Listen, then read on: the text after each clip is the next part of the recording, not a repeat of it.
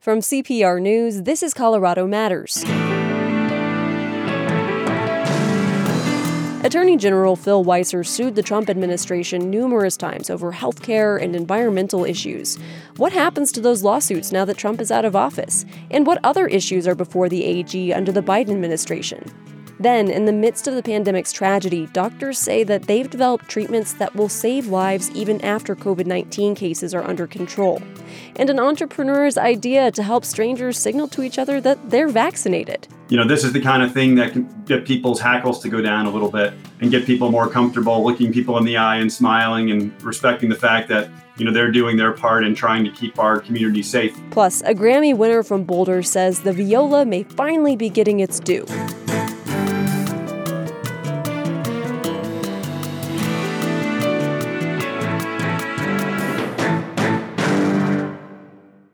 CPR represents one of the few unbiased news sources still available to us, and in an age that we need to stay more informed than ever, it's important that news sources such as CPR still exist. The in-depth reporting is fantastic. All the different topics that are touched on in a day are things that we're interested in, and we so appreciate it. Thank you for what you do. To our membership community, thank you for supporting CPR. You make it possible. This is Colorado Matters with CPR News and KRCC. I'm Avery Lill. Colorado Attorney General Phil Weiser spent the past 2 years fighting the federal government on a myriad of environmental issues, but now the Trump administration is out. What happens next? And what are the issues that the state still faces under a Biden administration? Attorney General Weiser, welcome. Great to be with you. The previous presidential administration rolled back a lot of environmental regulations. It revoked states' authorities to set vehicle emission standards, rolled back national fuel efficiency standards, removed federal protections from some streams and wetlands. Since you became Attorney General in 2019, you've challenged the Trump administration over these moves. What is the status of these lawsuits now that Trump is no longer in office? So, Avery, the court system does not move rapidly. And so these lawsuits in many situations are ongoing, and there'll have to be a process of winding them down. So we've challenged moves you've mentioned that hurt Colorado, that hurt our sovereignty, our ability to protect our land, air, and water.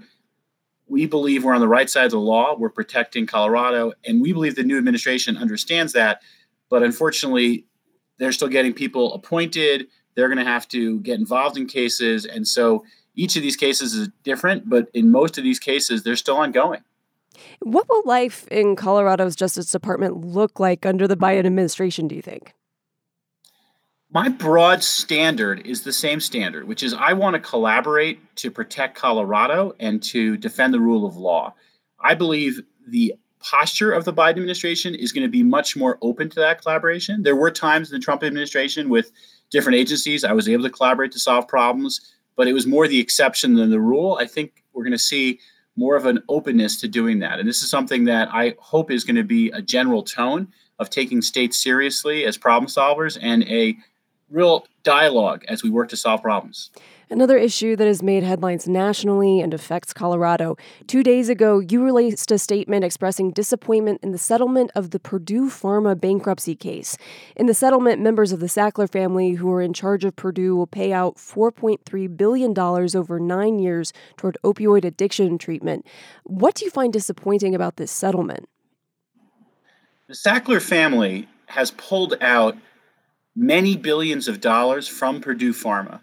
Money that was made in what the Department of Justice has called a criminal enterprise that engaged in crimes, money that has contributed to people's lives being destroyed. The pushing out of OxyContin, which fueled this opioid crisis in Colorado, is destroying lives. It's destroying communities, and we're going to work hard to get a fair settlement so that we can help support drug treatment, drug recovery, and education prevention programs. This settlement is not, to my mind, fair. The Sackler family is going to keep billions and billions of dollars. We believe they should be contributing more, and they shouldn't be getting, in effect, a immunization. They're going to be free from any more liability because they're trying to cram this down. We're going to fight for a fair result. In your view, what is a fair result or a fair settlement? So we're still negotiating that out, and we want to make sure to get as fair a result as possible. We recognize in this case there's some states who've already said they would accept this amount. The money has risen, the offer, since that agreement by some of these settling states, but I'm part of a coalition of states fighting for more. So we're going to keep pushing to get more to improve this deal so that people of Colorado can at least get some measure of appropriate compensation. There are people whose lives have been destroyed. We don't have enough support for drug treatment and recovery programs as is. We want to make sure the Sackler family and Purdue Pharma pay their fair share towards this critically important goal. So it sounds like to you, fairer means more money. More money. How much money would Colorado potentially see from the settlement as it is, and would that go toward opioid addiction treatment? Yes, the true north here is that all the money that we get from these cases, this is not the only case. We already have a settlement with McKinsey. It was a $575 or so $million settlement where Colorado is going to end up getting $10 million from that. So, you can do the math here. This is going to be probably orders of magnitude larger than the McKinsey settlement.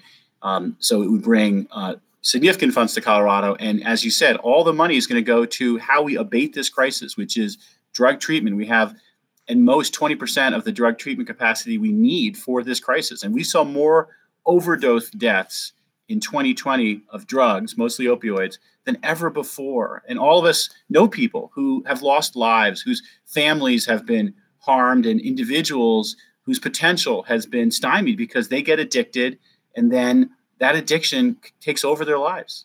Another issue that has become especially pertinent during the pandemic. Earlier this month, you announced that the Justice Department would begin investigating cases of unemployment fraud in the state in conjunction with the Colorado Bureau of Investigation and the Department of Labor and Employment. But CPR's Andrew Kinney found in his reporting that the crackdown on unemployment fraud has made things difficult and delayed payments for people who legitimately need unemployment insurance. How do you thread the needle? This is an important and challenging administrative issue that the Department of Labor and Employment is working through, which is how do they create the right protections so that fraudulent actors aren't getting checks, but how do you not prevent people who need money from getting it? That is something they are working through to figure out the right protocols, the right systems to move quickly. Where we fit in is where someone has been the victim of a fraud. Someone has filed for unemployment insurance in their name. We want to try to figure out who those people are, and we want to crack down to go after them, hold them accountable. This is a terrible thing to do, to take someone's identity, try to use it to make a quick buck. And if we can find people who are doing that, and this is why we set up a statewide task force to work with district attorney's offices, Colorado Bureau of Investigation, and the Department of Labor and Employment, because we want to go after these people. The other thing that we're focused on is a lot of the individuals who are victims here may not have realized that their identity has been compromised. Because of data breaches like Equifax, your information is probably out there. And if you have one of these frauds in your name, that means someone's got access to your data and is using it against you. We put out identity theft repair kit on our website, stopfraudcolorado.gov, where you can learn more about how to protect yourself. Let's move on to police reform and issues of racial justice. Last year, the Colorado General Assembly passed a police reform law that required the use of body cams and outlawed the chokehold, among other items. How has the training been going? We're working hard to implement this Senate Bill 217. It was one of the first such measures that was passed after the murder of George Floyd. It was something that Colorado worked hard to do in our Colorado way. It was a collaborative with law enforcement, bipartisan effort. We, in the Department of Law here, oversee the Peace Officer Standards and Training Program, which means when it comes to both police training and police accountability measures, we have a critical role. We're working to develop rules to use the authority that we got under this new law. We're working to develop new training to address issues to prevent undue escalation of incidents with police and community members. And we've actually already decertified law enforcement officers who've been untruthful. That's a new law that was passed actually a little bit before the Senate Bill 217, part of the same effort. We need to make sure that we can build trust in law enforcement, and we in Colorado have a robust program to do so. Is the Justice Department taking more steps for more transparency about police training? Yes, we're working hard to be able to articulate what our overall agenda to police training is. And it's an important point because we have an agenda that we think we can really transform and reimagine police training, starting with the academies. Something that the legislature has given us funding to do is create a job task analysis, which means what are the core competencies of being an effective police officer?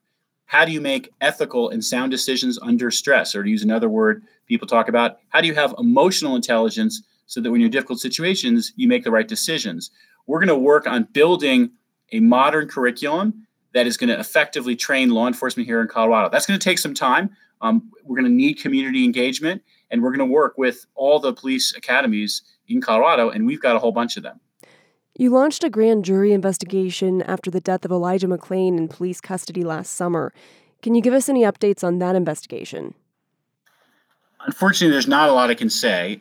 The way the grand jury process works is that we are working with the grand jury, and until the decision comes back, the process itself is governed by secrecy. So it is ongoing, is what I can say, and that when I'm able to make any announcements about it and provide additional information, I will do so. And are there any updates on the timeline you could give us?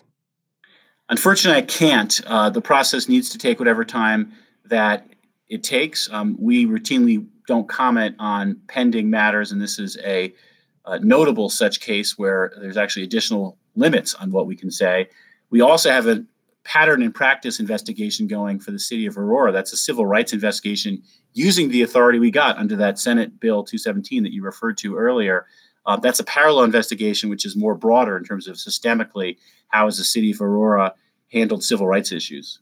Coming up, you're going to testify before the House Judiciary Committee on big tech monopolies. Will you be pushing for antitrust enforcement for these companies? Absolutely. What I have seen and what I have heard from consumers all around Colorado and innovators here is that we have a very concentrated marketplace in a number of industries. Big tech is one of them.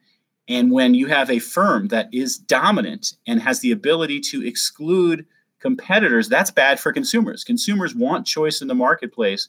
They don't want a single firm having a chokehold in the market. And Google in internet search and search advertising, and Facebook in personal social networking, those are the only games in town, basically, for people. And when you look closely over the last decade at the conduct of both firms, what you see is a pattern of what economists would call predatory action, which is not competing on the merits, but undermining rivals' ability to compete.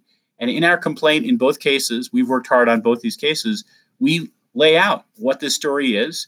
That's something I'll share with the members of the antitrust subcommittee, which include Colorado's Joe Neguse and Ken Buck, both of whom have been really committed to sound antitrust enforcement. We have to recognize at this point in our nation's history, we need more antitrust enforcement. We need more robust competition policy because we're seeing more concentrated markets and more dominant firms being able to exclude rivals and hurt consumers. Do you foresee more regulations on big tech companies coming down? I believe we're likely to see both robust antitrust enforcement, and there is going to be and should be more regulatory oversight. That regulatory oversight will protect, for example, consumers' privacy. We all have our information out there being used and in some cases abused without our knowledge. We deserve what President Obama called for almost a decade ago, a privacy bill of rights. So we have more control over our own data. We also deserve more competition. And if you can have regulations like data portability, you can bring your data from one platform to another, that can enable competition. So I do believe we should be seeing more protections in this technology world where so many of us are living. And that's going to take leadership on the federal level. I am game to work with leaders like Congressman Joe Neguse and Ken Buck to make progress. Another issue of importance, there has been an uptick in hate crimes against Asian Americans since the onset of the pandemic. How can you address this issue? We've talked a little bit about police training, and one of the things that we did early in my tenure is create a partnership with the Anti-Defamation League to create new police training around hate crimes, investigation, and reporting. We need transparency on what's happening because we've seen rising incidents of hate crimes over the last several years, and it affects all of us. And secondly, part of what I feel an obligation as a public official is to communicate a basic message. A hate crime against any one of us is a hate crime against all of us. The American motto, the American way, is e pluribus unum, from many, one. And that's what we need to be. So we're all Asian Americans this week in solidarity with a community that has been feeling under attack, hurt, and suffering. We need that spirit here in America, and we have it here in Colorado. Phil Weiser, we'll have to wrap up there. Thank you very much. Pleasure to join you. Thanks for the time. Phil Weiser is the Colorado Attorney General. Up next, how the pandemic has advanced treatments beyond COVID-19. This is Colorado Matters from CPR News. John Evans joined the military after 9/11 to get his life on track. But then I was sitting on the edge of my cot, getting my boots on, and then there was a very loud explosion. And almost immediately there was some scrambling on the radio, and 30 dead, 2 wounded. the trauma led to addiction, but John found his way back through recovery. His story this week on Back from Broken. Find it on Apple Podcasts, Stitcher, or wherever you get your podcasts. Doctors say for all of the misery the pandemic has brought, it has also helped advance medical treatments even beyond COVID-19. One is a pretty simple concept: prone positioning to avoid putting patients on respirators and possibly reducing fatalities. Dr. Ivor Douglas has been studying prone positioning for 20 years. He's also an intensive care pulmonologist at Denver Health and is leading the hospital's COVID-19 response. Dr. Douglas, welcome back to the show. And thank you for the invitation. As we said, this seems like a pretty simple idea. Explain what prone positioning is when it comes to treating patients. Thank you. I think there are a couple of definitional issues here. The first is to define the disease that we're focused on in these patients.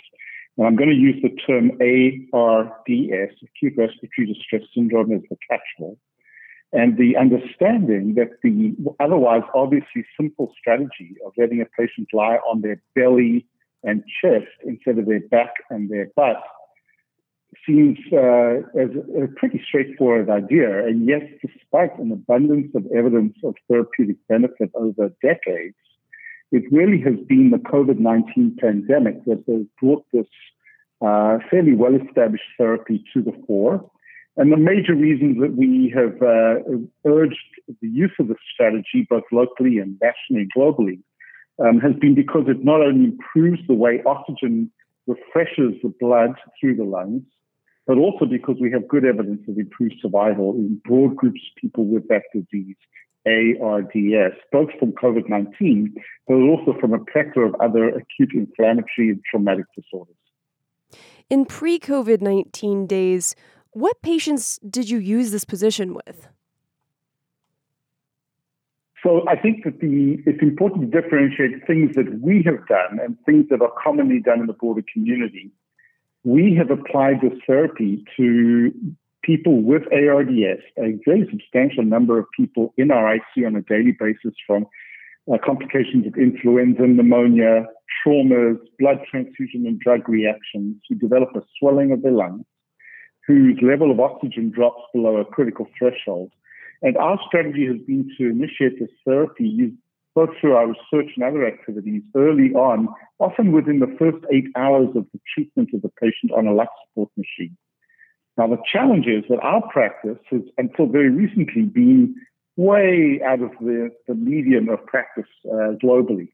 And as I say, it's taken a tremendous amount of effort to get folks to adopt this otherwise simple and straightforward maneuver, because for the same kinds of patients, most institutions have not practiced that. In fact, fewer than 20% of institutions would be practicing this on a regular basis prior to COVID. And what changed that? What put this more in the public eye, and why have hospitals across the world started putting patients on their stomach to help prevent having to put them on a ventilator? Two issues. I think the first is that there has been perceived burden to care providers to actually perform the maneuver of turning somebody onto their belly when they're gravely ill. And indeed, it takes a little practice and a very well-coordinated team, emphasizing again the idea here of team. And an ICU care group is really essentially that, a group of multiple disciplinary experts of respiratory therapists, nurses, physicians, and others, who have to coordinate and plan to do these maneuvers. So I think that the large number of patients who were gravely ill, for whom there was no other therapy available to prevent damaging of the lung further on a ventilator, in numerous hospitals around the world, starting obviously in the Far East and then in northern Italy and others, really mandated that ICUs come together and actually implement this evidence-based practice by planning, training, and coordinating to do this on a regular basis. The increment that we have learned is that the original practice suggested that to prevent complications, the patient needed to be returned to their back after about 18 to 19 hours for a few hours a day to prevent the kind of complications that might occur from just lying in one position. And so we've recently published our experience with our first 90 or so patients in the early part of the COVID and showed that in an effort to preserve the available PPE and reduce risk to the patient, that once a patient is turned onto their belly, they don't need to be returned on a daily basis to their back, and they can be left on their belly with some special precautions until the level of oxygen improves to a certain amount, and then they can be safely returned. And on average, that's 4 or sometimes 5 days in our ICU, and in one patient, as long as a month. Now, that becomes very challenging, as you'd imagine. Absolutely.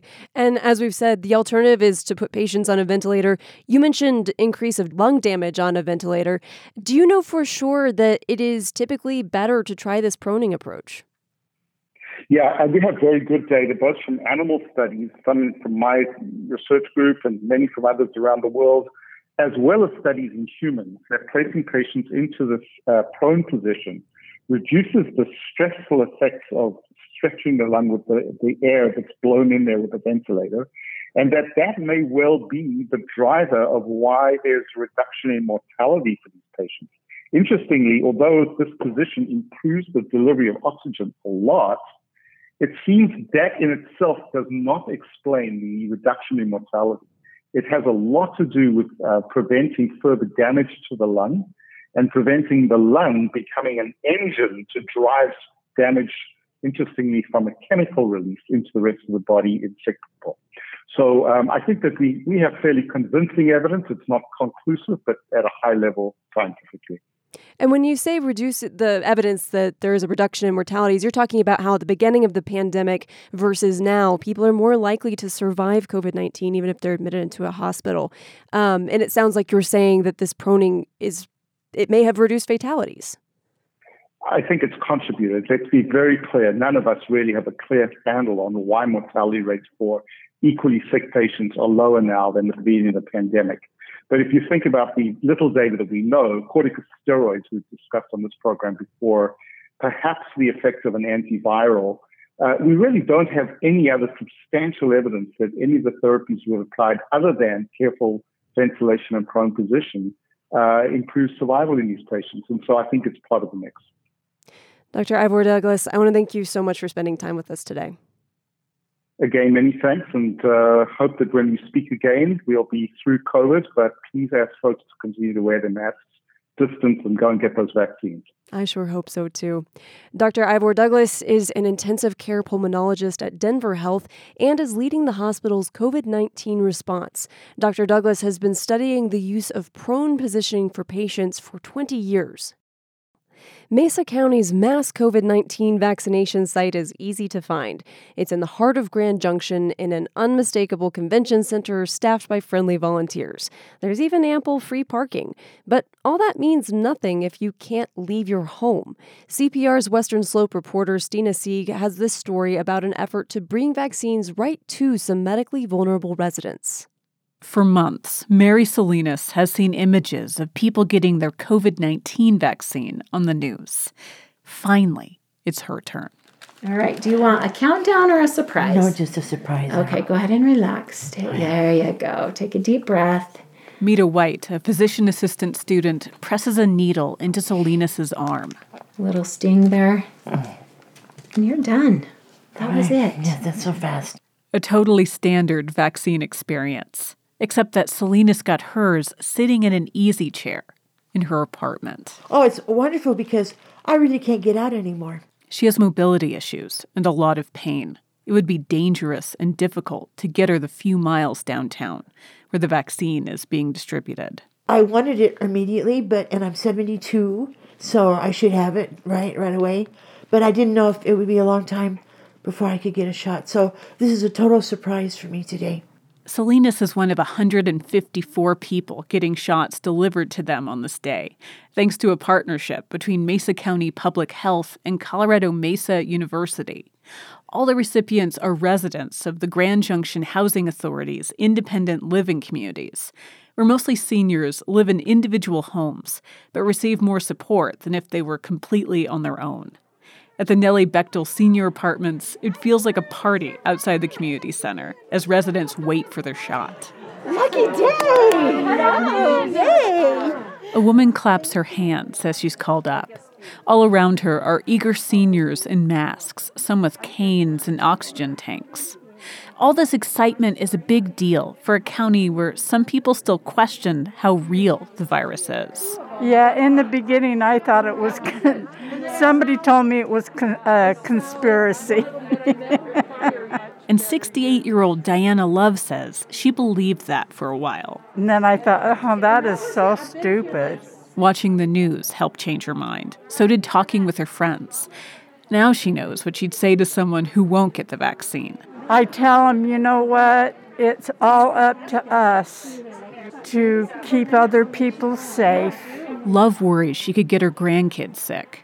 Mary Salinas, who got her shot in her apartment, is scared she could infect the babies of her home health aides.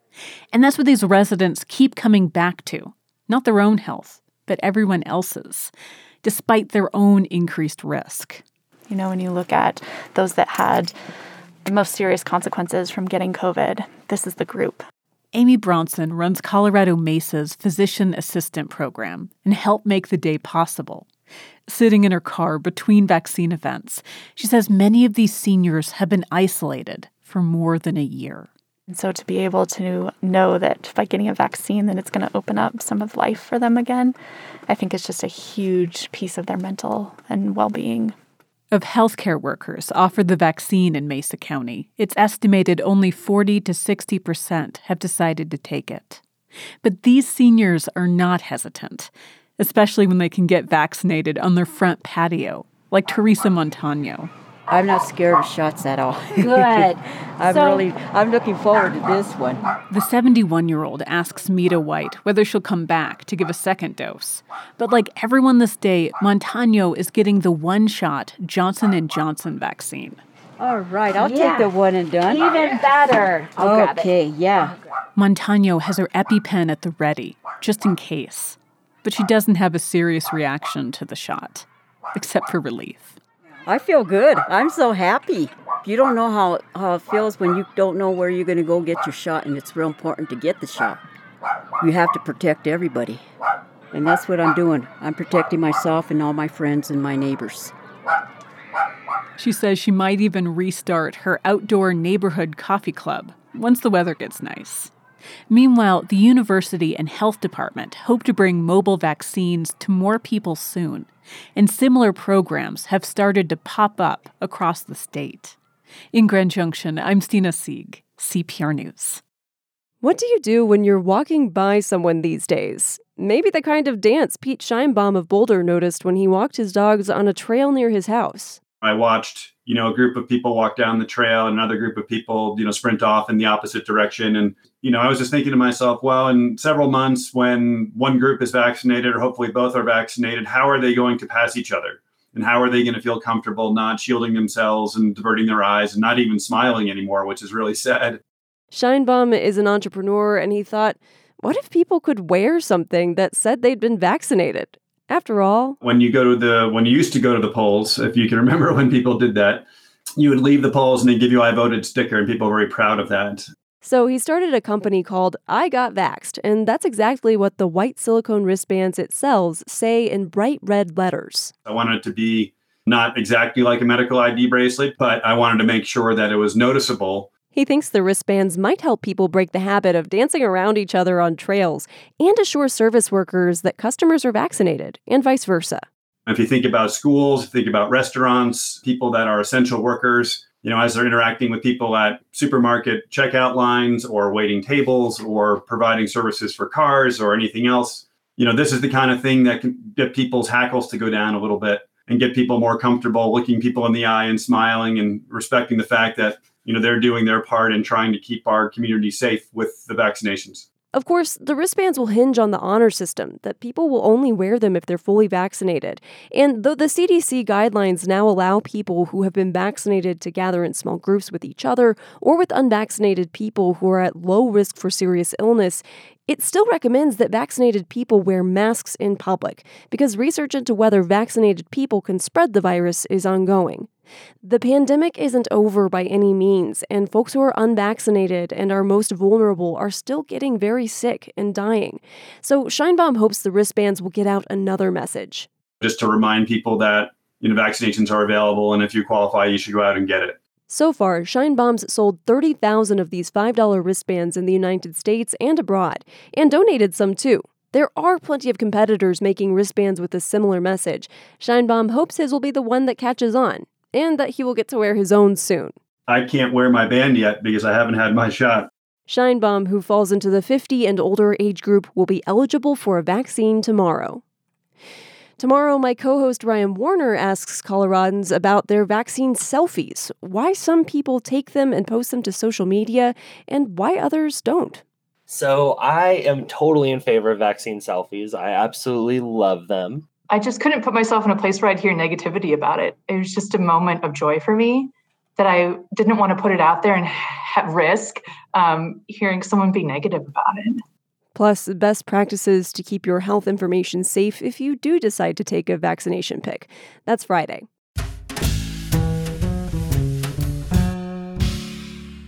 Mirari, by filmmaker Lee Isaac Chung, picked up 6 Oscar nominations this week, including Best Picture, Best Actor, and Best Director for Chung.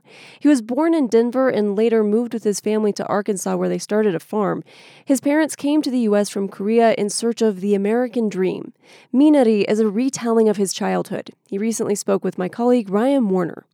Isaac, thank you so much for being with us. Oh, thank you so much. This is great to be speaking to the state of my birth. Of your birth? I want to start by thanking you for this film. It gripped me from the get-go.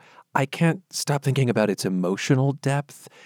How old were you when your family moved from Denver to the farm in Arkansas?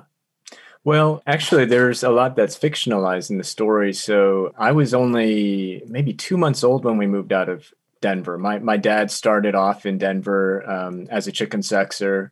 And that's where he saved up enough money for my mom and sister to move from Korea over to the U.S. Now, you can't just say chicken sexer like that without explaining what you just said a term we hear every day, Isaac. What is a chicken sexer? Well, this is a job that affects almost anyone who eats chicken, so it is something people should know. But it's a job in which baby chickens, after they've hatched, need to be separated by gender. And there's a special technique that was created by the Japanese, and it's something that a lot of Korean immigrants actually did in this country. They were the ones who, in these dusty warehouses, were separating male and female chickens. And it's a skill that you learn. It's not very easy or intuitive. You really just have to train many months for this. It is arduous work, and this is how your parents earned the money to be able to buy the farm where you eventually moved. And this is depicted as well in the film.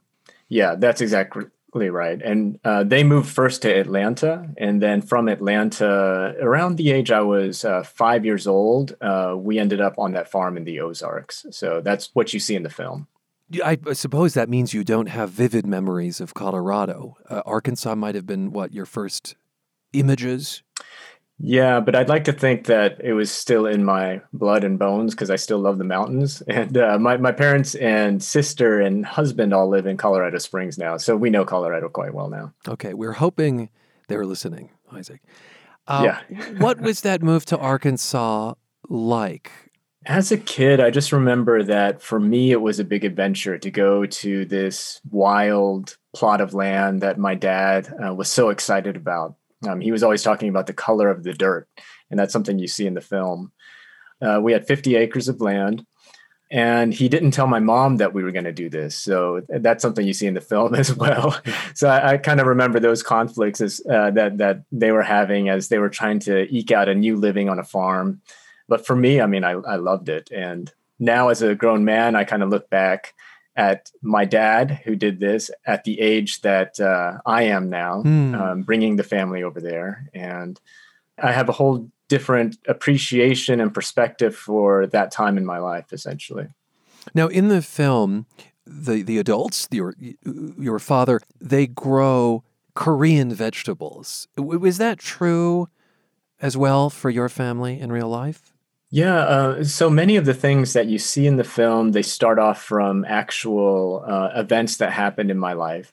And I'd say that a lot of what's fiction in the film is the way in which the people are depicted. I tried to fictionalize them more so that I can increase the drama and the tensions and conflicts between everybody. But there are a lot of elements like the fact that my dad did try to grow Korean produce. He was growing Korean pears. That was what he was doing. And it was tough work. And that's something that we tried to depict as well in the movie, that farming is really, really difficult work. I want to follow up on two things. You talked about the color of the earth. What was the color of the earth there? There in the Ozark region, it's a deep red color. My dad used to say it's really good for fruit trees. So that's why we ended up doing Korean pears. And what does a Korean pear taste like? The texture is nice and crisp, but it's sweet and has kind of a taste of a pear that you think about in Western pears. And this was in the 80s. No one had heard of Korean pears or Asian pears. And my dad thought it was going to take off. And what I've noticed now is that Korean pears are becoming more trendy, at least here in Los Angeles and other places I've lived. And I think he was a bit ahead of his time, maybe too far ahead of his time. They're perfectly round, right? They're not what we think of as pear-shaped, if I'm thinking of the ones you're talking about. Right, exactly. Yeah. Sometimes people call them Chinese apples because, the texture and the shape of them. They have very thick skin, but they're very sweet. That's the joy of eating them. There's a moment of tremendous symbolism from the get-go. The Yi family moves into a home that's up on blocks. It's a double wide. But there's no staircase to get in. They have to leap in. And it really did strike me as a symbol of the difficulties that they would face, the uphill battle, if you will. Talk about setting a tone in a film early on. Yeah, I'm so glad you saw that and you appreciate that. I want to correct you that it was a single wide, because those of us who've lived in single wides, we dream of the double wide, but it was a single wide. And that's one of the details that I do remember about that home, is that it was up on, when we got there, it was up on wheels. And I found that so fascinating as a kid. And there was a feeling of mobility and possibility with this house. And that's kind of the way I felt that my dad looked at it. But the way my mom would look at it, of course, is, you show up and there are no front steps. There's no way to really get inside unless your dad picks you up or you're helped up. And that to me kind of felt like a symbolic tension between the husband and wife in this story. And it was a reason why I wanted to put that detail in. A pivotal moment comes when Grandma moves from Korea to Arkansas, and the two kids who've never met her really don't like her much at first, or the smells she brings. There's a Korea smell. You've never even been to Korea. Grandma smells like Korea. David. 어허. 야, 뭐라고? 그랜마 스멜? 가서 해철이 갖고 와. 싫어? 그럼 할머니한테 똑바로 해.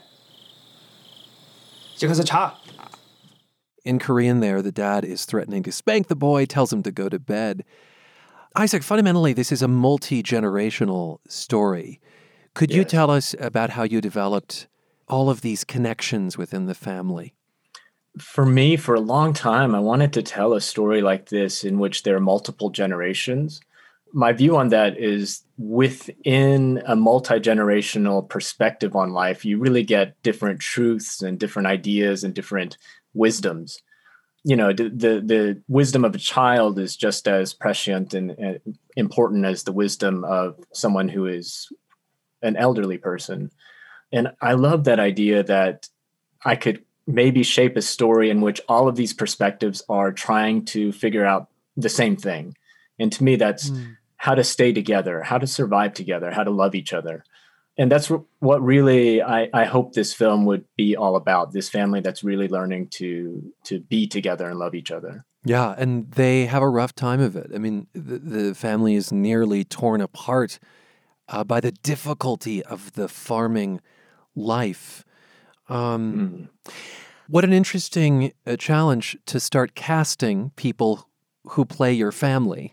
Like, I wonder if you wanted to have nothing to do with it and just say, I'm surrendering this, or if you felt that you needed to micromanage it, I'm a firm believer in the art of filmmaking and the art that every single person brings. And so even with the actors, like I tend not to micromanage. I like the idea that everybody's a creator. So one of the first things I told the actors was, I trust you. I trust you as an artist to create something new out of this. And I don't want you to try to imitate. So I asked them not to imitate any of my family members. I didn't share any pictures of my family or provide any clips or anything. But what about the casting? You had to choose them first. Yeah, even in choosing them, I tried not to think too much about my family, if that makes sense, because I didn't want to become too self-indulgent with this film. I wanted it to work as a story. So I was interested in finding the artisans, really, to find the people who could do it. There are characters in this film beyond your family. So early on, we meet a man named Paul who offers to work for the Yi family as a farmhand. And Paul's a devout Christian. He prays frequently, speaks in tongues, and he literally carries a cross, a life-sized cross every Sunday, I suppose, to walk in the footsteps of Christ. As he and Jacob Yi are tilling the soil, Paul suggests that the farmland might be cursed. The previous farmer had killed himself. You might want to think about doing something out here. What? You know what an exorcism is? Yeah. No, 필요 없어. You know, what happened out here, that's no good. Something like that. It's no good. Out. Out. Out in the name of Jesus! Out! Out! In the name of Jesus. Okay. Now things will grow. Isaac, did the land ever feel like it was working against your family? In many ways, I think that is something that I did notice as a child, the feeling that a garden can, as we see in scripture, almost capture the entire human experience in a way. There were lots of snakes on our property, very poisonous snakes, I should add. And it was just tough. Life was a toil, digging the earth and trying to let it yield and submit in a way. It is very tough work. But then at the same time, there was my grandmother who kind of did the reverse. She submitted to the land and she found where we needed to go to plant this plant called minari and where it would thrive. And that's something that I felt like I learned from that experience too, just the different ways in which we can look at land and approach land. And maybe that helps us look at how we can approach life as well. Do you miss farm life? Oh yes, I do miss it in many ways. I live in LA now. I lived in New York for about 9 years, and it's always part of you. I heard a friend of mine told me that wherever you live when you're about 8 years old will probably be the place that you feel most at peace when things are really difficult. And sometimes I wonder that because when times are tough, I do kind of wish I could go walk around on a farm somewhere. The sense of place in this film, Minari, is strong, helped along by beautiful cinematography. I'm thinking of how amazing the outdoors scenes look, how great the close-ups are, the striking colors inside the single wide. Do you want to say just a few words about the visual elements of this? Yeah, I had some amazing collaborators on this film. The way that they worked in tandem together to get all the details right and to kind of visually show this story in a very poetic way, both the outdoors and indoors. I just give them a lot of credit for that. They took a lot of my ideas and made them better. And yeah, we worked a lot on wanting to create a feeling, an atmosphere with this film. I'm just so proud of the work that we all did together on it. You mentioned that your family still lives in Colorado Springs. Yes, that's right. What do they make of the film? And are they the ultimate, I don't want to say the ultimate audience, but are they like the audience you were most interested in pleasing or not? I would say that they were the audience I was most scared of. So, I think maybe that's a better way to put it.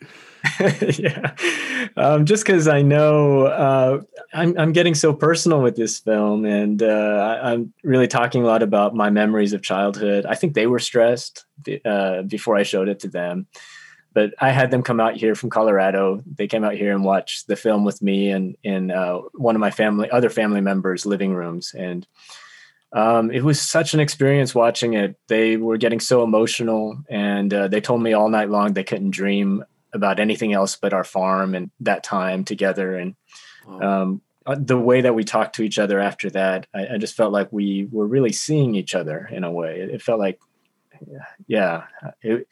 it was magical. That's all I can say. And it was probably the most special screening that we've had. Thank you so much for your time.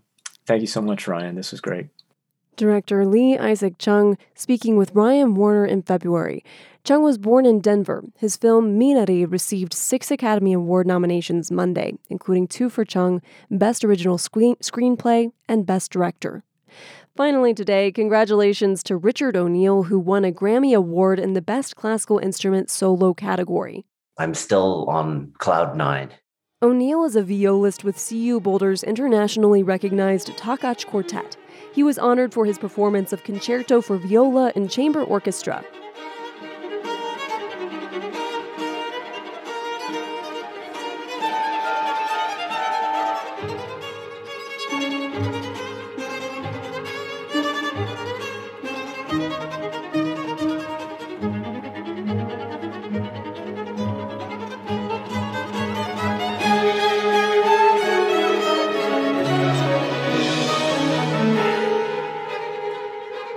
O'Neill told CPR Classical's David Ginder he thinks composers are finally starting to embrace the viola over the violin for key parts of their arrangements.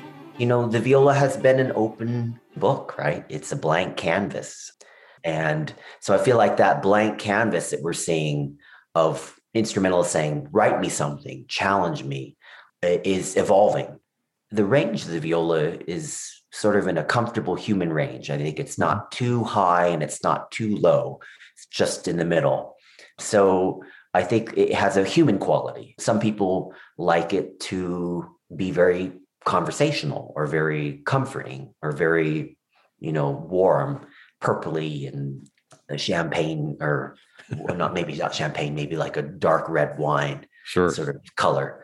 And then some people really push the viola to extremes, having us play in, I don't call it the violin range, but in the very high extremities, where the viola can go very, very high. It's only a fifth lower than the violin, so it can really get up there.